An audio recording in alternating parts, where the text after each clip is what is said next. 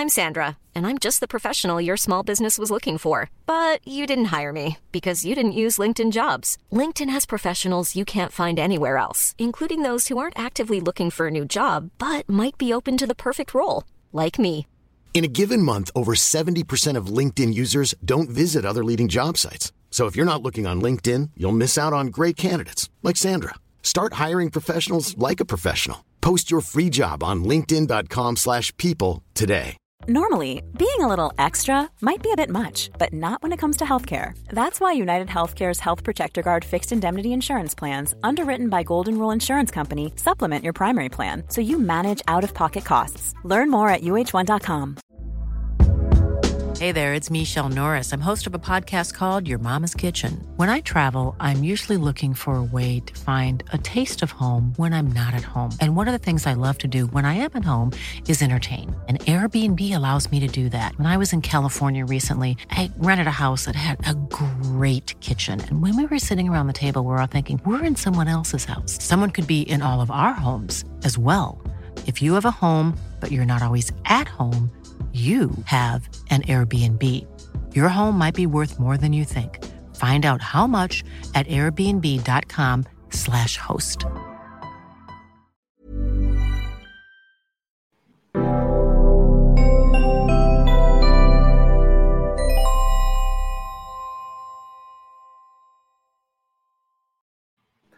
Hey, welcome back to the Out of Spec podcast, assuming you were here before. I am joined by Mike Breeling, Ben Spreen, and Austin Schieffer this week, and we are going to dive into the Rivian and Lucid stories that came up recently, some of the executive exclusive first drives. We're going to talk about the Mercedes late game EV moves, and we're going to wish upon a foreign car. So let's jump right in really quick with kind of what we've been driving or doing. You guys said you've been taking the Lexus actually off-road, which, by the way, you need to tell Austin a little bit about this Lexus, because, I mean, I've told him a bit. I've heard rumblings, and I've been daydreaming already. So, yeah, tell me about it. Well, it lives up to the dream, I will say. We picked up a '05 Lexus GX with relatively low miles, fairly clean car. And I just felt like we needed to live out our overlanding fantasies a little bit with it. So all we've done at this point is tires, and it is amazingly capable at this point. Actually, I was a little shocked at how far we got it down some of the trails, and so were the people on those trails, which is always exciting to run a corner and have some confused looks. It's like, is that a soccer mom who got lost on the way to the game or something? So when you say relatively low miles, because I've heard a lot of great things about the GX, looked into them pretty extensively, but it seems like the lowest mileage example you can find is like 230,000 miles. Well, we're a lot lower than that, I can assure you. Awesome. We bought it with like 68,600 miles on it. That might actually be the lowest example I have ever seen. Especially for the year. Yeah, for DFW, the lowest I've seen is like 130, 140. And most of them are upwards of 200. That's insane. That's incredibly low. Sounds like when this car, this Lexus, is at idle, just sitting there running, we can barely tell that it's running. It's amazing how smooth that V8 motor is. It's the 1UZ, I think, is the Toyota V8 that's in there. That's like supposedly bulletproof, which that's what everyone tells us. It's like one of the most reliable motors ever made.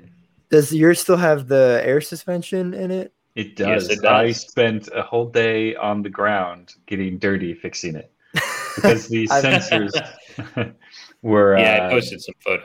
The sensors had some corrosion inside of them, so they didn't know what height they were at, and they kept going either all the way up or all the way down, neither of which is ideal while on the road. So $100 later and a very sore back and lots of dirt in my face. Yeah, fixed it. I've heard that that's kind of the first thing that usually goes when people do full overland builds is they just get rid of that air suspension, because I have heard it's finicky, especially with age, as most air suspension systems can be.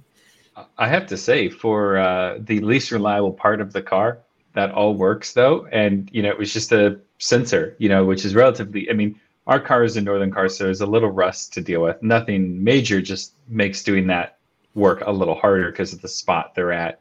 You can't really put much force on those bolts easily. So that was the biggest challenge. But the rest of it doesn't have any leaks. Simple system. So I mean, the self-leveling and just the ability to hit a button and lower that rear down to make putting things in and out the back easier is, I think, worth it for now at least. But if it were to be a headache, then I would probably go with the change route. That's awesome. And I saw, is it have some latest gen 4Runner wheels on it currently? It does. So the factory tires on it were also a little corroded just due to some salt that they would use in the middle in Maryland, I guess, is where this car came from. So we found a new set of wheels, and the newer gen 4Runner 17-inch stock like SR5 wheels bolt right up to this. Mm-hmm. And these wheels are basically brand new, and we got a fantastic deal off Facebook Marketplace. $250. I hope it's a good deal. Wow. Was that with tires or just the wheels? Just the wheels. That was just the wheels, yeah. I was going to say, because I wouldn't be shocked if you could find like a brand new set of like stock 4Runner wheels and tires, because I feel like the first thing everybody does Everyone takes them off. 4Runners, they just take them off and throw like the biggest set they can possibly fit on there. Well, that's a hell of a deal. That might be the next upgrade on this car as well. Apparently, 4Runner TRD Pro running boards bolt right up too, which give you a little more ground clearance. So I'll look for some of those someone's taken off of their car. And It's like finding stock Jeep Wrangler wheels. There's just got to be a surplus of them, you know? Yeah. So I think all the parts will be cheap. These photos that you're looking at, as we went to the Uwharrie National Park here in North Carolina, it's about an hour and a half from where we live in Raleigh. And this car performed amazing. Basically just all-terrain tires, and that's it. The running boards were the biggest hindrance because I was out spotting Ben as he would drive this car through some of the obstacles. But we got to one section after climbing up this pretty steep hill with a lot of boulders and rocks. It was almost rock crawling all the way up. And there's a lot of loose big rocks, which was tough. There was probably about 6 or 7 Jeep Wrangler owners up top, and they're like, "Oh, that's pretty impressive seeing the Lexus up here." Yeah, like a barely modded Lexus. Is the bumper? I mean, I would say it's basically stock. I mean, it just has tires. The wheels were more cosmetic than anything. They're half an inch narrower, but we're running the same size tire. Did you notice any issues with like approach and departure angle with the stock bumper? Because I feel like a lot of the modified ones that I've seen have either just cut bumpers or aftermarket. I didn't know if that was aesthetics or if that does cause any issues. It's both. Definitely aesthetics would be cool to have a steel bumper for. The front doesn't have air suspension, so it sits a bit lower. I think an 1.5 inch like spacer to the front suspension would really just make it perfect. I don't think we'd have issues then.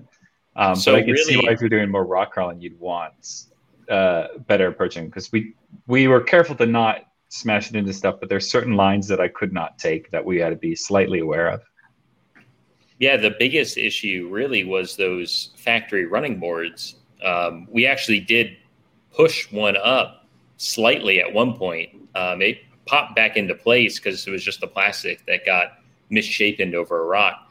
But without those running boards, or if we put about 1 inch or half an inch lift on the front end itself with the rear raised to its max height, we probably wouldn't have had those issues. But overall, Ben and I both were extremely impressed with how capable this car is just out of the box, because we only put all-terrain tires on it. That's pretty much it. Everything else about the car is completely factory. So the fact that cool. Yeah, I mean, that the Land Cruiser-ness of it really comes through when you're using it in an environment, as you can see in this photo here. The low range worked perfect. The center lock diff was easy, engage, disengage. There was nothing wrong with it. There's no grinding going in and out of low or 4 low to 4 high. It was pretty incredible. And we had air conditioning, leather seats. It was quiet on the way there, quiet on the way back. Pretty mind boggling. It really seems like the ultimate budget off-roader. Just from everything I've seen, I hear people talking about, I want a 4Runner, I want a FJ. Yeah. But I'm just like, you could get it might be a little older. It might not have the latest tech, but like you said, it's a Lexus, so it's very comfortable. 4Runner. And it's basically a well-optioned 4Runner. Like, you can only get it with leather, and they all come 4-wheel drive with the center locking diff and all that good stuff. Well, that's really cool. Glad you guys could elaborate a little bit and cater to my fandom. I think we may have to take it up to Colorado and do it as much on dirt as possible or something, because I really had a good time in it. And this is the first off-road vehicle I've had with a solid rear axle. And that makes a big difference. I mean, a lot of my off-road experience was in cars that had independent suspension all around, Land Rovers, things like that. And, they'll go places, but there are certain situations where the front of this car, which has independent front suspension, you'd struggle a little bit with the front getting through an obstacle. And then the back would just, as if there wasn't even a bump or something, because it would just flex enough to go through it, which is kind of sort of weird the first few times. It felt like you must have cut it sharper, and then the wheels didn't take the same pass. You almost look back and go, "Oh yeah, I did do that." The wheels just up in the wheel well at a 45-degree angle. You should absolutely bring it out here. Austin will meet you guys out here, and we'll do a podcast from the middle of nowhere. Yeah, and the Lexus, and it'll still be built-in inverter and everything. We're ready to go. It'll still be studio quiet inside the Lexus. We could do it at 80 miles an hour and be studio quiet. It's quieter than Ben's Model 3 for sure. It's better built, unfortunately. Still, 15 years later. I'm not incredibly shocked by that with my experience with those vehicles, but I can't tell if that's a compliment to Lexus or a dig at Tesla. I don't know anymore, unfortunately. It was a little upsetting to drive it and then realize on roads where there were certain little frequency vibrations in my Model 3 that car, which is from 05, doesn't have any. Kind of disappointing, honestly. Wow.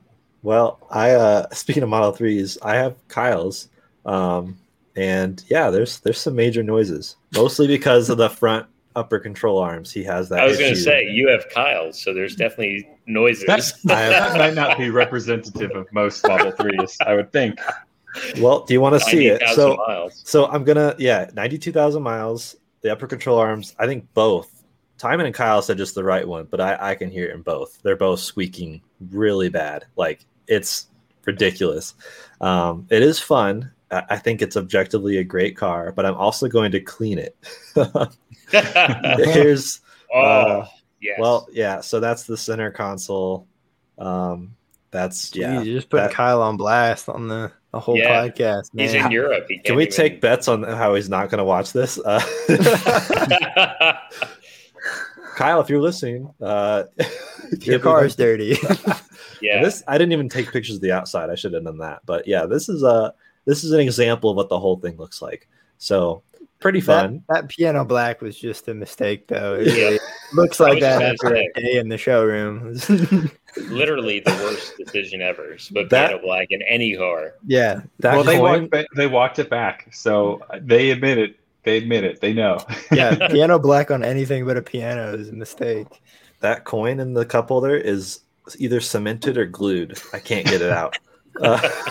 So this is might come as a shock, but there was a time that Kyle was one of the foremost car detailing, nerds. Everything, like paint, all of that. Like, he would be the person to have the cleanest and clean a car, and handle all that stuff himself. Keyword was yeah. At a time. That's when you have free time, Yeah. So I've been driving it. I mean, only for a day now, but thoroughly enjoying it. It is. So coming from my Miata, I'm like, wow, this is the quietest, smoothest ride on the highway I could possibly imagine.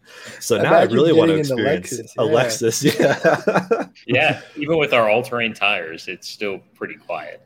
Yeah. So, but I have been taken to some trails. I also have, once again, the Zero motorcycle, which cool. is one of the best ways to experience Colorado trails. I think it is breathtaking. I mean, it's so quiet, extremely smooth, fully adjustable suspension on the fly. So I can go full hard on the road and then full soft on the trail if I want. This was actually a little while ago when I camped with Kyle. He had his Winnebago and I had the Zero. I actually camped I fit everything in the 0 luggage boxes. That's really cool. Tent, sleeping bag, hammock, a bunch of beer, a bunch of coffee supplies. It was ready. Camping essentials, you know? Yeah, exactly. Everything you need for a good time. Beer and coffee. maybe a small tent, you know. So yeah, but these are the trails like we could take your Lexus on if you come out here. So come on out. Yeah, we'll see how far we can get there. Well, just the other night, I felt, I don't know why, the day after we went off in the Lexus, I'm like, I need to drive this thing to the Arctic Circle was the goal in my head. I don't know why. I realized that you have to realistically to drive into the Arctic Circle of North America, go to Alaska, which is the other side of the country. So now we're looking at like Labrador, Newfoundland areas of Canada, just because I really want to go somewhere remote and see nothing at all. We looked at driving out to Colorado or driving to Nova Scotia, which Nova Scotia is a lot closer than Colorado to where we live. But we still plan to drive out to Colorado. I think there's some amazing views and trails to drive out there. I mean, Black Bear Pass, I know a lot of people have done. I don't think we could do it in the setup that we have here. Yeah, we're doing it. We're doing Black Bear Pass. But definitely something. I mean, Ben and I just both viewed some amazing views from people who brought their Lexus GX 470s on Black Bear Pass pretty recently, and it's pretty incredible. Wow. Well, yeah, come on out.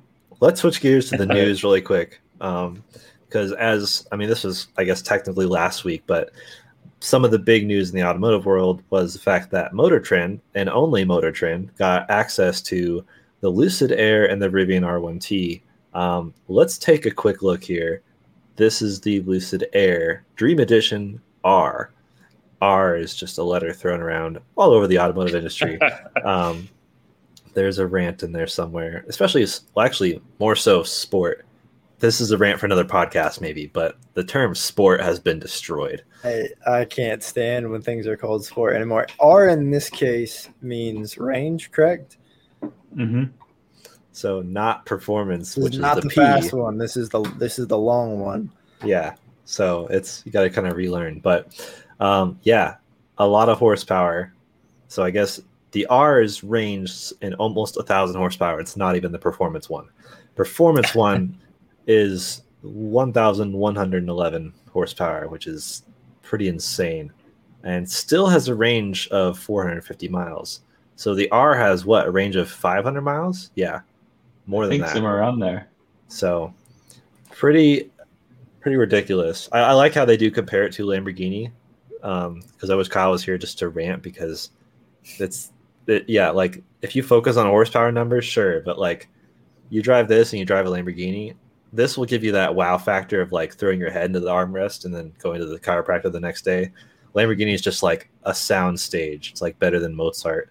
So I don't know. It's different, but pretty. I like it. Interesting. What do you guys think of the design? Like, we've seen photos for a while, but what do you think of the design of Lucid? We haven't actually talked about it on the podcast yet. I think they've got the coolest headlight unibrow ever. I mean that in like a good way. I know that, but because all I see is it as like a unibrow thing. But it actually is a design that should look bad. That looks extremely good.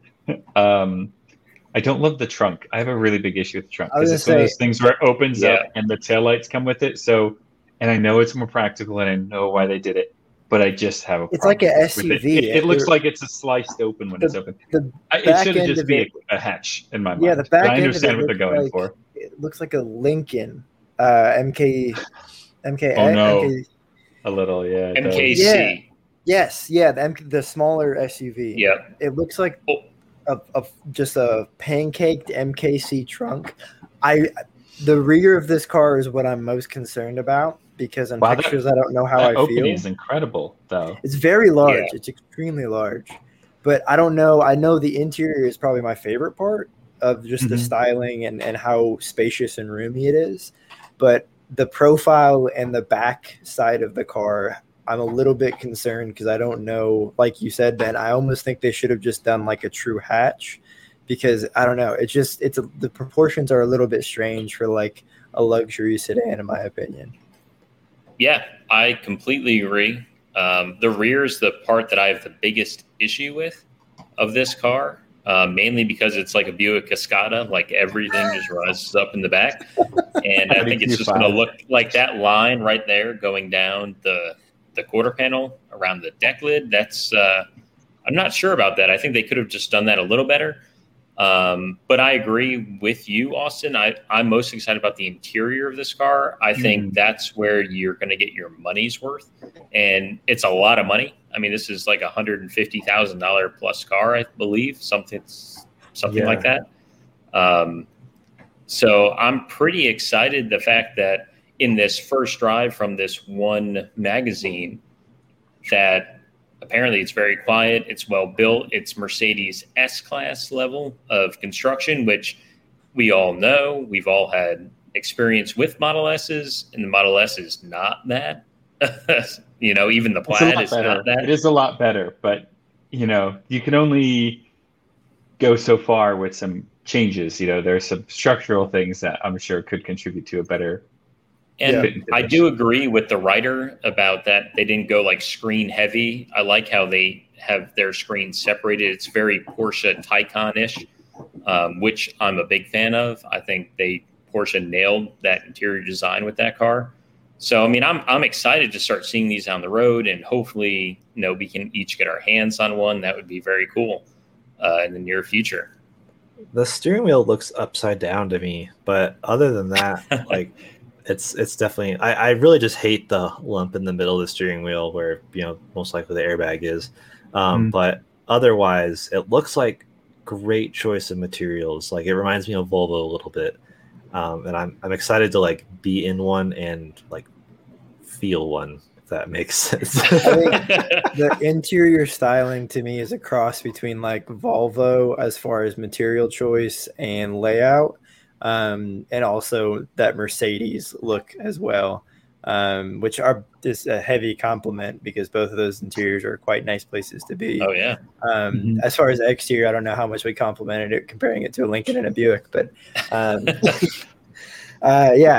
agree, Jordan. I think getting to just much like the Rivian, I'm very intrigued to see because Rivian has almost a similar palette as far as the material colors and what look to be textures, and I'm very curious as to how this and how the Rivian interior is going to actually like feel as far as like that. Does it have the typical German like they always talk about the door thud? Does it feel really strong and structural and I don't know, well built like the Lexus, or does it feel like a Model 3 where some things rattle when you shut the door sometimes, Yeah, I think it's really easy, and I just kind of realized this as we're looking at it. It's very easy for us to say things we'd like them to change because we have no bearing in the engineering side. But can you think of a luxury sedan right now that you'd rather have? Because I don't think I can. That's like, especially if I exclude the hatchback thing. So like Model S hatchback, Panamera, they're kind of a little weird in that respect. If I exclude those. And actually, I'd take the Lucid over Panamera because the charging capabilities and range seems really impressive. It's what the S-Class, similar vehicles like that. None of them tend to, A8. None of those are really exciting in any way. The Lucid's kind of really fresh and exciting and has a really nice personality to it, I think. I think my gripes on the exterior could be very quickly made up, like you said, with range and with the interior, because that's where you're sitting and that's the usability of it. And I think from the front and from like most angles, it looks good. So yeah, I agree, Ben. That's a really good point.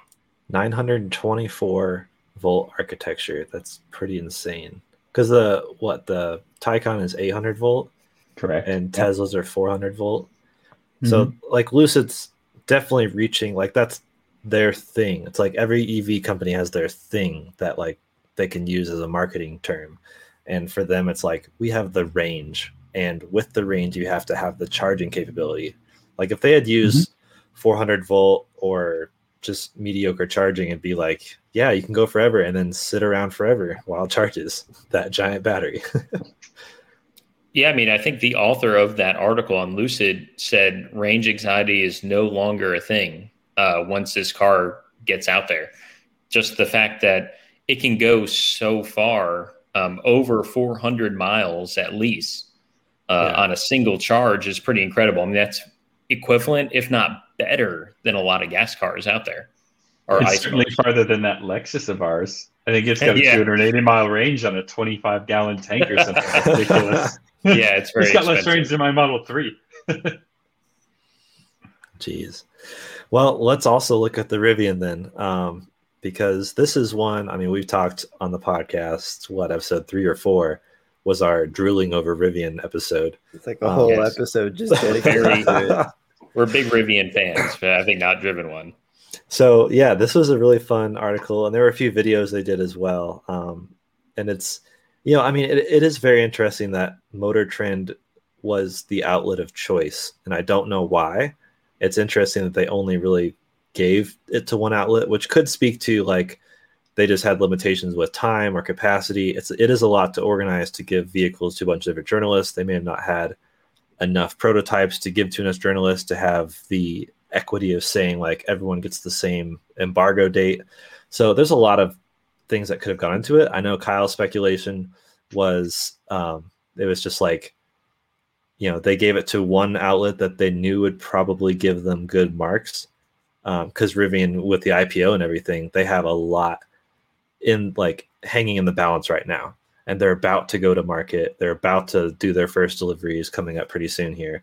So they have a lot to gain, but also a lot to lose. Like if they had done a bunch of first initial journalist pieces, they could have gotten some bad press. Like it's a time where you don't want bad press. So maybe this felt kind of safe. What do you guys think of this? Yeah, I think they've done a very good job of controlling the narrative surrounding their product. We've seen them kind of be very open about what their targets and goals were, and then not a whole lot of talk, not a whole lot of hyping it up, just working towards those, getting the product to where it needs to be, developing it. And it's especially coming from the Tesla world of things where there's all this rumor mill and just like the pot's always boiling with speculation based off of stuff. It was kind of interesting. I felt almost bored with Rivian, and I know they're not even out yet because, everything was kind of up front and you just now have to wait for it. And I think that's sort of their approach, is instead of making the biggest fuss, have a very controlled, story about the vehicle and a very controlled, bit of press. So I think they're giving it to people who they thought were going to offer a cool idea, like Trans-American Highway or something like that, and or not Highway, Trans-American Trail, whatever it's called, which was what Motor Trend did with it. Yeah, I mean, it just looks so good. I just love looking at photos of it. I feel like the Long Way Up, that show we talked about, was the focus was the motorcycles, but I was just so focused on the Rivian. So these motorcycles are cool, but can you pan the camera left? There's an electric pickup truck, please. So what's funny is Ben and I have both kind of adjusted our perfect Rivian from the truck back to the SUV after owning the Lexus. Yeah, we both. It's incredible. Yeah, even though we still agree the truck definitely looks better, the R1T, but we both feel the usability of the R1S is going to be greater if you want to camp in your car. And Which at least I'm just not an haul stuff outdoor around. person, so. And it has a shorter, believe it's going to have a little bit of a shorter wheelbase because does. it's only available And with shorter the shorter range battery. So off-road, it might even be a little better. I think but it will do better, no question. I after taking the Lexus off-road, the thing I stuck with was breakover angle. I want a better breakover angle, and approach and departure angle, which is the approach angle is about the same on both, I imagine. But the departure angle on the truck, you can kind of see is going to be a little more compromised. it's crazy that the ground clearance can extend to 14.4 inches, which is considerably higher than the Jeep I just had, the Rubicon of all things. I mean, I think that's higher than the new Defender. I think the new Defender is 12 There's about inches. 13 on extended Yeah. mode. Now, crazy. as a seasoned off-roader, I now feel like I'm allowed to talk about the benefits of a solid axle versus independent suspension. And one thing you notice, at least in like Range Rover, Land Rover, Defender, or whatever, those products that JLR produces that are offered with the air suspension, is you do get great clearance. But when you go over these obstacles, you do lack in articulation because of that. And I think what really is interesting is that on the Lexus, for instance, with the solid rear axle, no matter what your suspension is doing, you always have the same height at the middle of the vehicle, where the differential is to the ground, basically, if it's assuming a flat surface. Whereas in a vehicle with independent suspension, one's going to compress like this, the other's going to stay in position. And now your differential or the bottom of your drivetrain or subframe is closer to the ground as a result. And that is something that could make a difference off-roading. And, to achieve that height, you're inflating these airbags to a much higher pressure. So you're not going to experience this supple or smooth ride in that height that you might get out of something more conventionally sprung. But it still looks awesome, so who cares? It's sort of the approach. Yeah, who cares? Yeah, it'd be so easy to camp in the R1S. You're right. Like, it's plenty long enough. I can't wait to. So much of the focus has been on the R1T, and selfishly, I'm fine with that. But the R1S is really interesting. And I was actually getting lunch with someone today he's like, yes, I mean, not really a car guy, but he's like, I have my heart set on an electric SUV. Let me know when one's out. And I was like, I sent him the link. I was like, got one coming. You may as well get on the list. Yeah. It's perfect. Yeah. Yeah. I will say, watching the videos, it was really funny to see their gripes on the certain aspects of the car. Said the interior was a little bit touchscreen heavy. And they said that they were upset because the steering wheel controls served more than one purpose. And I was like, wonder where I've heard those comments before. If you're unfamiliar, Model 3 was kind of the first one to have like multi-functioning steering wheel controls, and I actually grew to really love it. And as somebody who explained the steering wheel controls to probably about 1,000 different people, a lot of people got used to it very quickly, and a lot of people also really came to enjoy the lack of buttons. So I don't know. I felt like they were kind of trying to find something to nitpick because they liked it so much, but I don't know. It's just me. Yeah, they had to throw something in there to sound, neutral. So the comment they made about the menus being too many things were too deep in the menus, that would really bother me, but that is also resolvable via software at some point.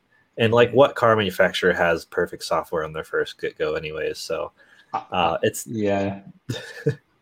I would hazard a guess that their interface is going to be more user-friendly than a lot of other vehicles on the market. Because if you get in just like a Kia, it's kind of complicated now, and there's a lot of menus. Or God forbid, what is it? I was in a 2021 Honda Accord, and I thought that infotainment system was just, how are you going to sell that to someone over the age of 25? I was struggling. I never touched it. The Honda Accord I had like the hybrid, and I just left it on like wireless Apple CarPlay and never exited. When it did exit CarPlay, I like freaked out, didn't know what to do. Shut the car off. Turn it off, back on again. It'll fix it. I'm an IT guy. Yeah. I do hope Rivian does have wireless Apple CarPlay and wireless Android Auto, but let's look at that key. First of all, it's like cool. a carabiner. I bet I could climb. That's very cool. That's very cool. Like, that is so cool. It'd be so cool and like funny, quirky if they had a carabiner like key. So for those of you listening, the key is like kind of like a carabiner with like almost like the normal key nestled inside it with the loop, part of the loop extending from it. It'd be so funny if on the back it had small letters that said rated for climbing, whereas like a lot of those cheap carabiners say not rated for climbing. Yeah. That would actually be a really cool touch. That would be an incredible flex to go climbing with your Rivian key as your carabiner. That would be. I wouldn't be surprised. That'd be insane. So, the other big thing is like the gear tunnel, which is awesome to see, and also that there's access to it from the rear cabin. I didn't realize there was access to the gear tunnel through the armrest in the rear, and that is very cool to me. Mm-hmm. Brilliant. I just love everything about this, the interior styling. And something else I noted in the video was the attention to detail of like even the back seats feeling premium and nice, because so many cars I get in, like the focus is entirely on the driver. And then the back row is just like, oh yeah, shoot, we got to throw some stuff back there. Let's just like, even like door materials on the back are usually abysmal versus the Rivian, like still kept the same materials and look and feel throughout the whole cabin. Mm-hmm. Yeah.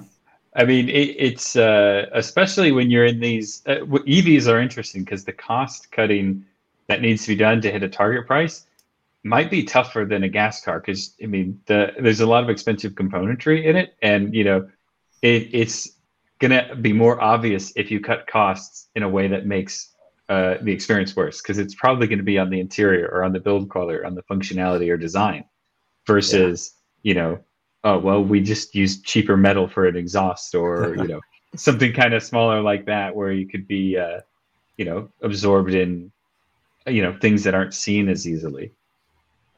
Yeah, their headlights are still the coolest thing I've ever seen in my life.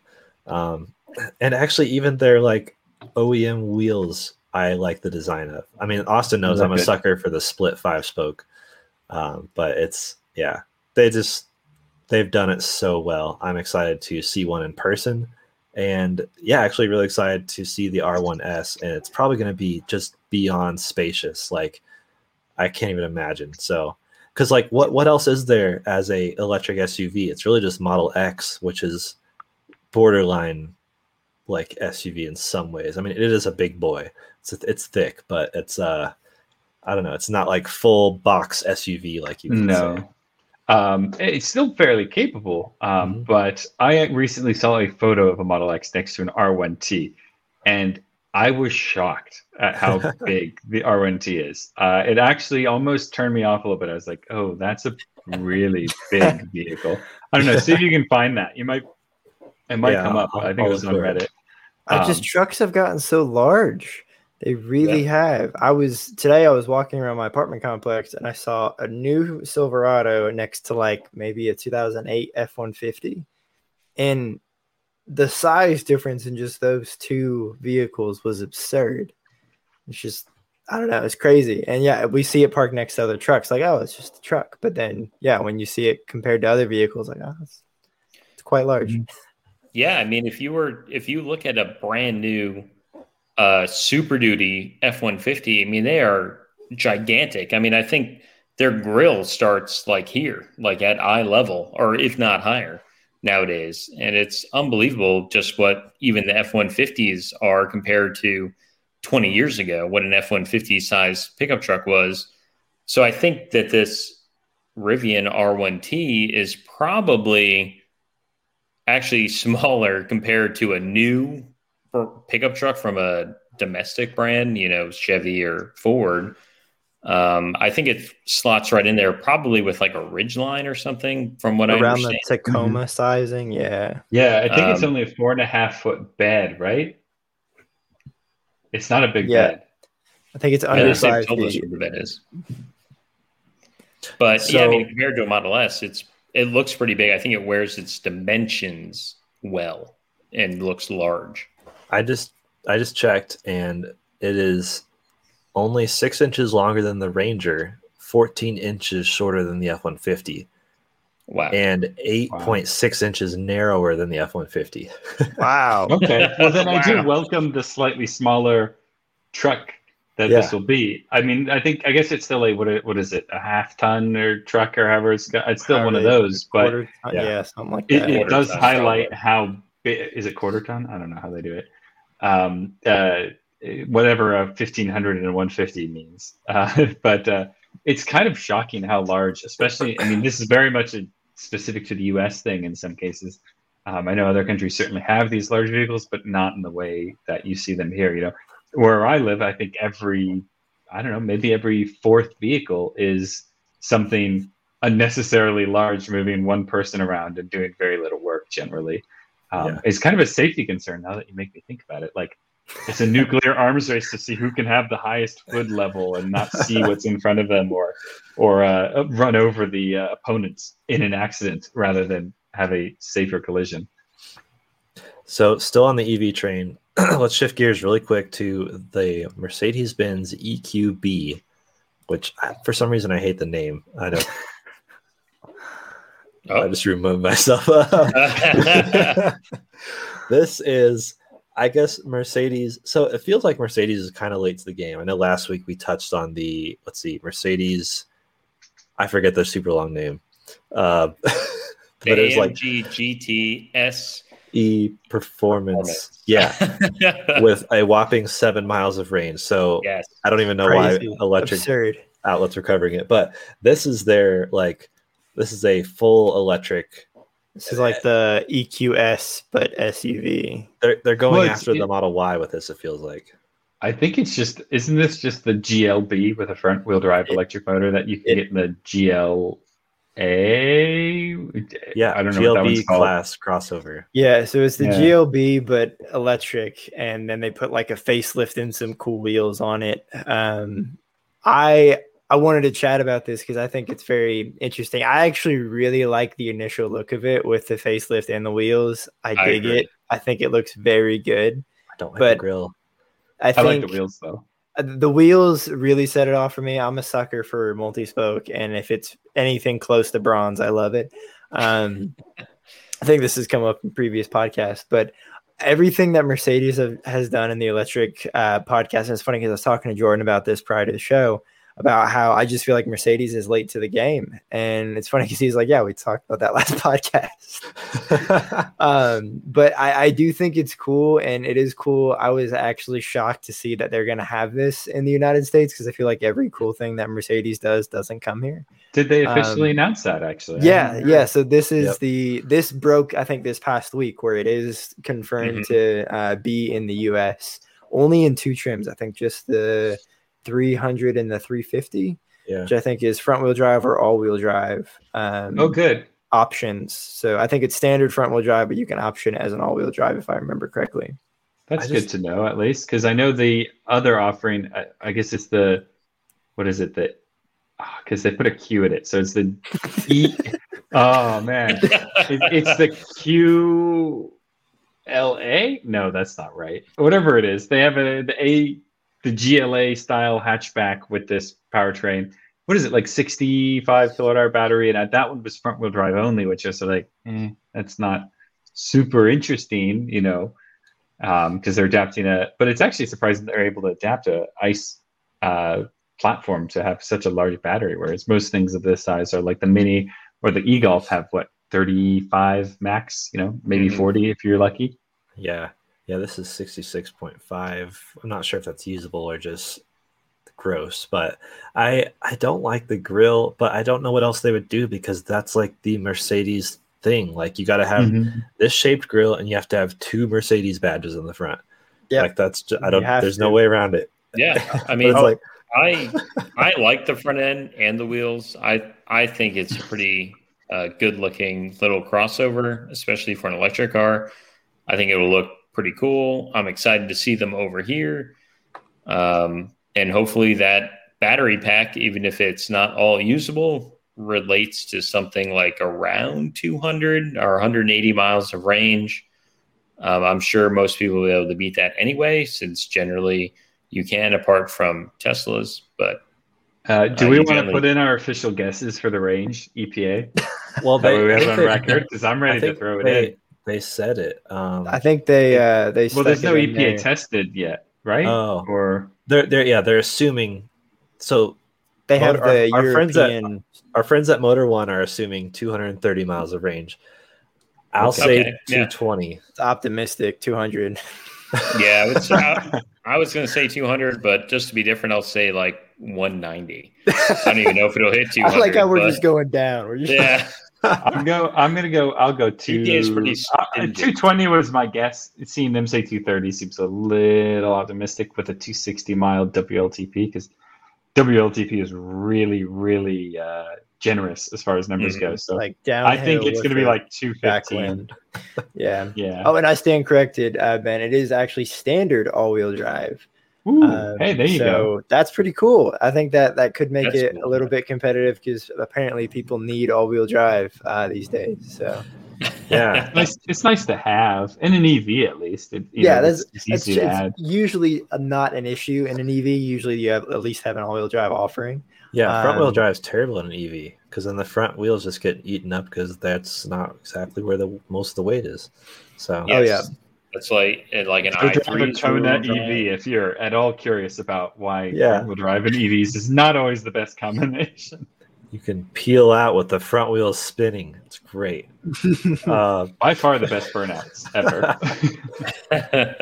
So one more piece of news I wanted to touch on. I think it was one of our first podcasts where I just drooled over the Lotus Emira the whole time.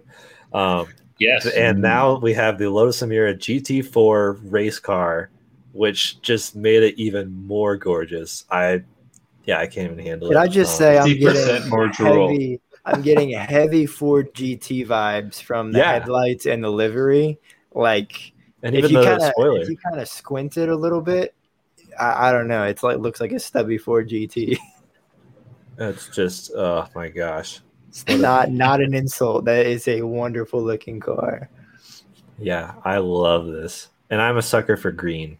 Like, I've thought about maybe wrapping my Miata, and if I did, it would be green. So that was a very Did you just get a pop-up ad for the Lotus Emira? Probably. That's the most, like, optimistic marketing ever. Sorry, Lotus. I love you guys, but haven't they seen my other searches, like Facebook Marketplace, looking for a used HomePod because I don't want to buy the full price one? I thought you were about to say you're looking at Facebook Marketplace for a Lotus Emira. I'd like to think Lotus is one of those companies, probably Morgan as well, that realistically does not need to like pay for advertising. The people who want that are going to seek it out. Because you know you're never going to hit that. It's such a small demographic to aim for. Yeah, you're never just going to be like, honey, did you see the ad for the Lotus Emira? I think I want one. No, it doesn't come up. Yeah, I'm a huge fan. So I want to take a break from news and look at actually what Kyle's doing, because he's been in Germany for, I guess, a little over a week. And he's basically over there to drive everything we don't get, which is a lot of fun. I'm super jealous. Kyle and Timon are both there. Alyssa's heading there now. That's why I was able to pick up the Model 3, because no one's using it. So Kyle is, this is a good chance to shout out our YouTube channel, not just the podcast channel, but we also have Out of Spec Reviews, which is where most everything Kyle's doing is showing up. He's spending time with the Volkswagen ID3, the Honda E, is it Mocha or Maka? Does anyone know? I think it's Mocha. I thought Mocha E. I always pronounce it the Mocha E. Like, that just sounds better than Maka. I think it's Maka. I'm going to go with Maka. We'll check next podcast to use right. Yeah, phonetically it should be Maka, but Mocha is way more fun. It's coffee. But it's car. Yeah. It's super fun. He has a video, of basically his first time in the Honda E, which I thought was really intriguing because that's a car I wish we had, although it is pretty low range for the price. It's quite cool though. But very cool. Awesomely retro. And his video actually, it's one of those scenes where you're driving with GoPros in the car, just driving and talking about the car, which is sometimes boring. But he's in Germany, so like my eyes are glued to the screens, looking at all the other cars he's looking at. He's like, "Oh, there's that RS2 wagon," and like just like drooling over normal traffic. Like it's really fun. The Honda E is enamored with the Honda E. Yeah. I spoke to him today, and he said he loves that car. Hard not to. And the Honda E, I think, brings up an interesting little like tiny detour we could take on conversation here, which is, when everything goes electric, everyone's worried that it's going to have cars with no personality. They'll all just be boxes and they'll all feel the same. And what's going to separate them? But the Honda E is a very good case study in what makes it a deeply desirable, compelling product. Because everyone I've heard of who knows of this car, even if they're not super into cars, once they've seen it, they go, "Oh, it's adorable and I want one." Doesn't matter if you're a car person or a normal person. It's the same reaction. Everyone like, you want to have one. It's kind of it's charming. It's very charming, I think. And it's got some neat little quirks and clever design. And it feels like its own thing amongst a sea of other electric boxes still. And maybe that's a good sign for the future of EVs, that they're not all going to just feel the same and blend together quite so much as we worry as enthusiasts. It's perfect. Like EV architecture is the perfect thing to experiment with, because you're not dealing with the issues of, okay, we got to work around the engine and the transmission areas because those are huge. And then the gas tank, like most EVs are kind of this skateboard sled, which gives you a blank slate above that on which to build your piece of art. Granted, a lot of people have taken it a terrible direction, and a lot of people have focused too much on aerodynamics. So it's almost like playing within the bounds of aerodynamics and I guess just physics. but still doing art, which is really fun. So you can do super creative things. And the big thing right now is kind of the retro modern, which the Honda E is fully embracing, and things like the new Bronco and even some of the new Nissan products that are touching back to their retro roots that was famous for their old fans back then. So I'm excited to see where some people take it. I think the Mocha E looks good, but it's like the cool. least intriguing of these three. Like Kyle standing here with all three of those, ID3, Honda I think the E, Mocha ID3 E. looks wonderful. And Ben, I think that's a great point. I think that we're starting to see some car manufacturers not necessarily take risks, but kind of have fun with their electric cars. And the sad thing is, I think we're mostly seeing that for cars in the European market. Yeah, it does seem that way. As much here. But I mean, I do think that the European market is kind of ahead of the curve as far as EV adoption compared to the United States. So I like to think that we'll start to get cars like that over here eventually. And I bet those markets, Japan and Europe really have these smaller cars, more city-focused urban transportation solutions that need to happen. So they can, I think, lean into it very effectively. Whereas, it's going to be tough for an American company to lean back on their history and build like a 37-foot long, town car or something. Because that's inherently not really like, at the time, wasn't a charming vehicle necessarily. Like, it doesn't have that sort of flamboyance to it almost that some of these other cars still have. Yeah, Kyle standing here with a Fiat 500e, which I really wish we had over here. Good. I mean, we did have one, but the new one has great too. Yeah, the old one was over-engineered, had a lot of Tesla-inspired tech, but the new one... It was a great electric car, actually. If you ever need an EV for under 15 grand, a first-generation 500e is a great driving car. My manager, or my prior manager at Tesla, before he got his Model 3, he had a 500e, and he loved it. He absolutely preached about how great of a car that was. I see them all day for under 10 grand. Like it's solid if you can do that range, but this new 500e was like 150 miles of range, which is really solid for the size. I wish we had one here because I would highly consider that. I had a 500 for a while and loved it. I talked to Kyle today about, and I specifically asked him about the 500e because I'm really intrigued by it because we don't get it here anymore. And he said it's a really great driving car. The interior materials are a little subpar. It's like 500. Yeah, basically. Basically, I was like, well, that's common. Par for the course. But the battery pack, I think he said, was a lot bigger than like the Mini. The Mini SE, I think it was around 45 or 46 kilowatt hours, which is pretty big for that size. Nissan Leaf. That's good size.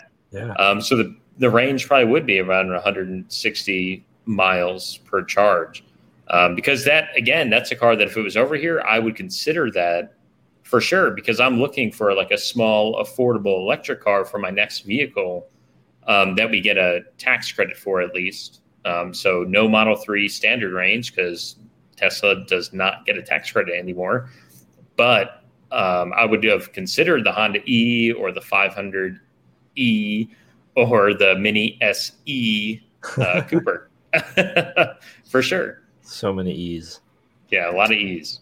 Well, Kyle being over there made me kind of come up with a segment that I wanted to throw in the mix just for fun, to break part of news for a second. So I'm calling it on the spot. Well, I kind of planned it ahead, but wish upon a foreign car. Love that. So That's very clever. Austin and I like it. Austin and I have done a lot of looking, browsing through JDM import sites, which, is always 25 years old because that's the law. You have to import a car 25 years or older, which is, kind of a bummer.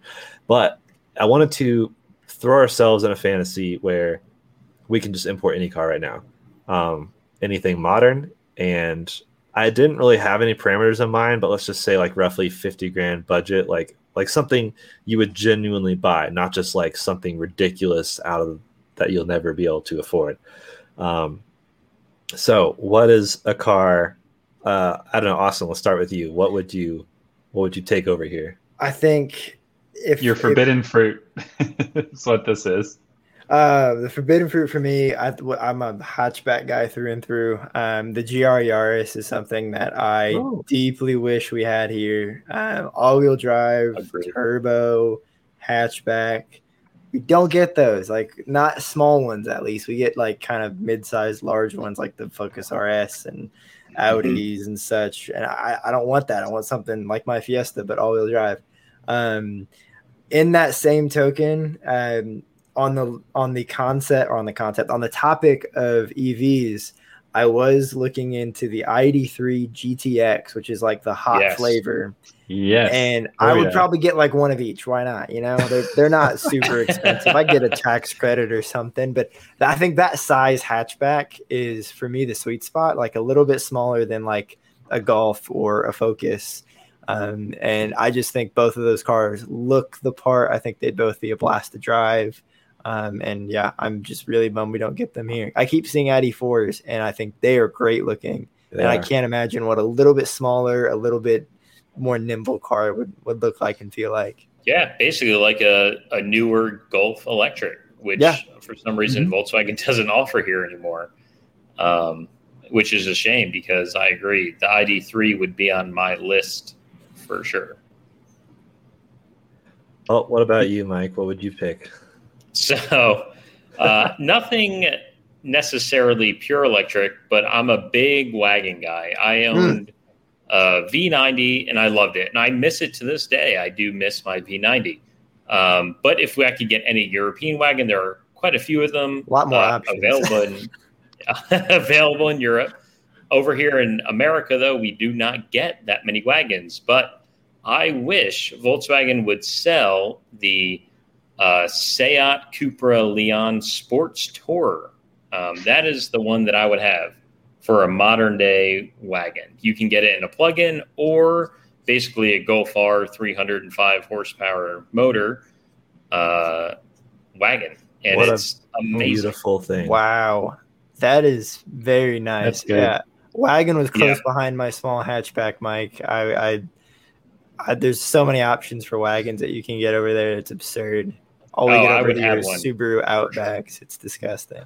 Yeah, basically, that are affordable. I mean, I don't know what a Seat pricing is, but I'd imagine I could buy one of those over, let's say, a Model 3 Performance, And plug-in hybrids are very popular in Europe because there's a lot of tax credits involved. So a lot of people do end up buying the plug-in over just the pure petrol or gasoline-powered counterpart. And even if they never actually charge it, you still get a huge tax credit at the end of the year.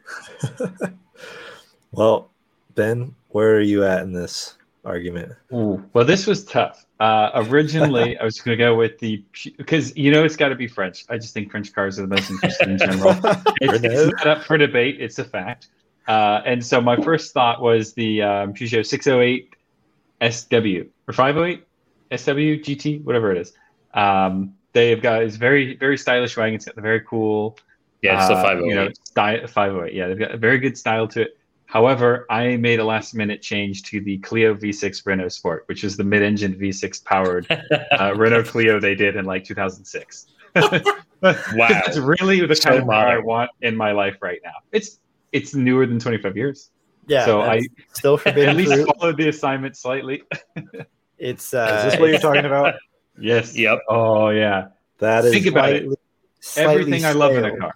That's that. Stale What's that small Volvo hatchback? That's the vibe. The C30. C30. Yeah, it kind of does. Yeah, a little bit. It's got that like wide, like aggressive hips in the back. It's awesome. Great. It's everything I love about a hatchback, which is small and practical, except the practicality has been fully removed because there's no back seats, there's no trunk. It's an engine in the back. Just an engine. And there's nothing up under the hood anyways. There's no front trunk. So it's just French purely for like you could fun. buy.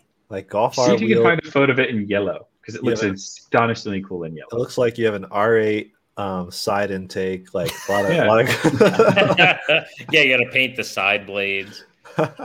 It's one Fun hell of fact, an R8. even though this isn't a real fact, the C30 was the coolest coupe ever sold in America, in my opinion. And you can get it in a manual. I think that I actually test drove one. I almost bought one when I was looking for my Fiesta. I think they are quite cool, especially in the R design. Yes. With that contrasting color, they look wonderful. I think they look really good, and I think they also share a drivetrain with the Focus RS that we did not get in the or at least the motor. I think you're right. Yeah. Is that turbo 5-cylinder? I want to say It is. Mhm. Yep. What a cool very outlet. cool, very cool car. I love my hatchbacks, Mike. That's a wonderful. I agree. I think it's one of the coolest two-door hatchbacks we have ever gotten in the States. So I went along those quirky lines at first, Ben. I'm and- excited to see Jordan.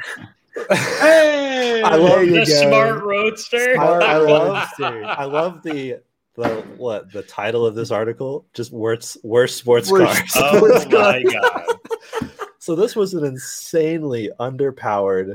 I think it is rear-wheel drive though. Like made out of It is. plastic. It was rear drive. Yeah. Yeah. And seeing this on Top Gear back in the day, I was Oh, like, man. that is Yeah, the way coolest back. thing ever. I Didn't wish. Clarkson just rip it to shreds, but then end up loving it? Yeah, and I feel like I would do the same thing. It's got that K car mentality of like extremely underpowered, but who cares? You're smiling, you're having fun. It's actually relatively useful. Like for a sports car, this has more storage than a Smart 4.2. So Wow. Well, the bar was set pretty Yes, low on that. what a bar. if they did this electric like they did Kyle's electric Smart 4.2, I would cop that up. You can actually buy these in a few years. They came out in 2001 or 2000 somewhere, or it was 2003. So still had a few years to go, but I may feel really import old one. now. I know I'm At going to some see you point. driving around in 2028.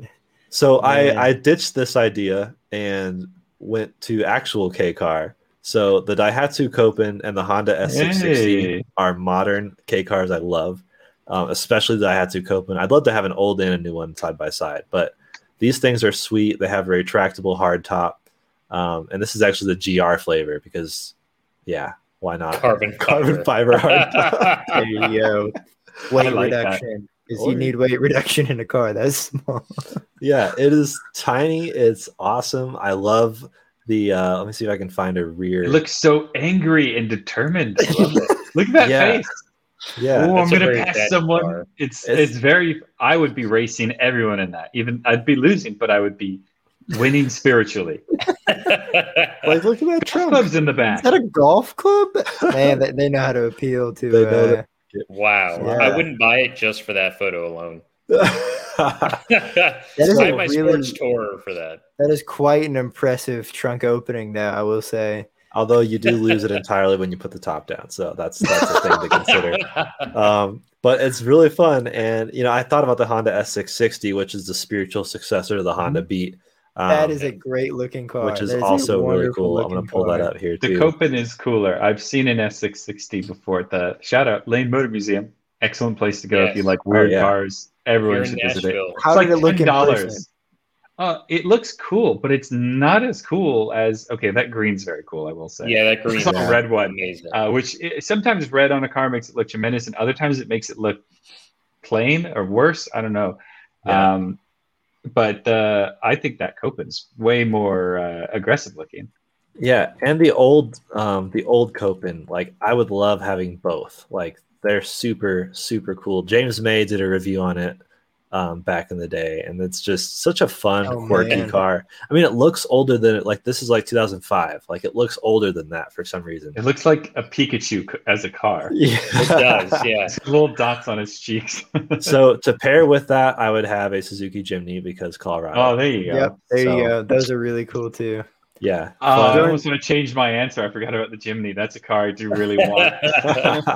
In California, you can see Jimneys in Southern California who, from owners who have driven up from Mexico because you can That's buy it down right. there.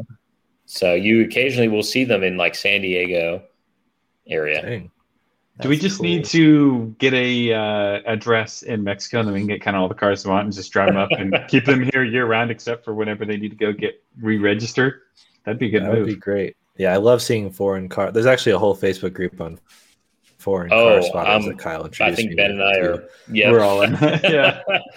Yeah, that's a blast. I did see a what's the Volkswagen Touareg? What was So we definitely got Amarok. those. The pickup. Amarok? That was Yeah. yeah. Yeah. Yeah. It's like wait, Touareg Touareg was sounds too normal. Like, you've seen a Touareg before?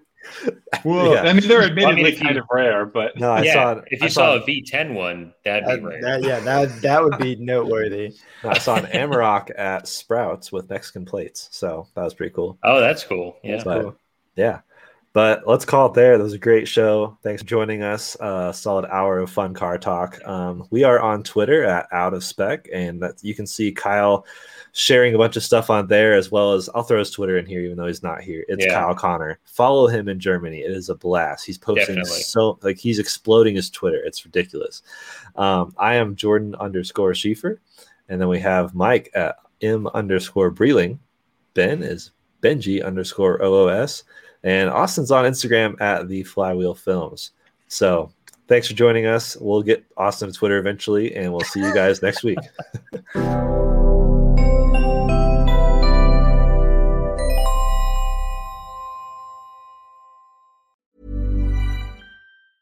Mom deserves the best, and there's no better place to shop for Mother's Day than Whole Foods Market. They're your destination for unbeatable savings, from premium gifts to show-stopping flowers and irresistible desserts. Start by saving 33% with Prime on all body care and candles. Then get a 15-stem bunch of tulips for just $9.99 each with Prime. Round out Mom's menu with festive rosé, irresistible berry chantilly cake, and more special treats. Come celebrate Mother's Day at Whole Foods Market. Want flexibility? Take yoga. Want flexibility with your health insurance? Check out United Healthcare Insurance Plans. Underwritten by Golden Rule Insurance Company, they offer flexible, budget-friendly medical, dental, and vision coverage that may be right for you. More at uh1.com. Even on a budget, quality is non-negotiable. That's why Quince is the place to score high-end essentials at 50 to 80% less than similar brands. Get your hands on buttery soft cashmere sweaters from just $60, Italian leather jackets, and so much more. And the best part about Quince, they exclusively partner with factories committed to safe, ethical, and responsible manufacturing. Elevate your style without the elevated price tag with Quince. Go to quince.com/upgrade for free shipping and 365-day returns.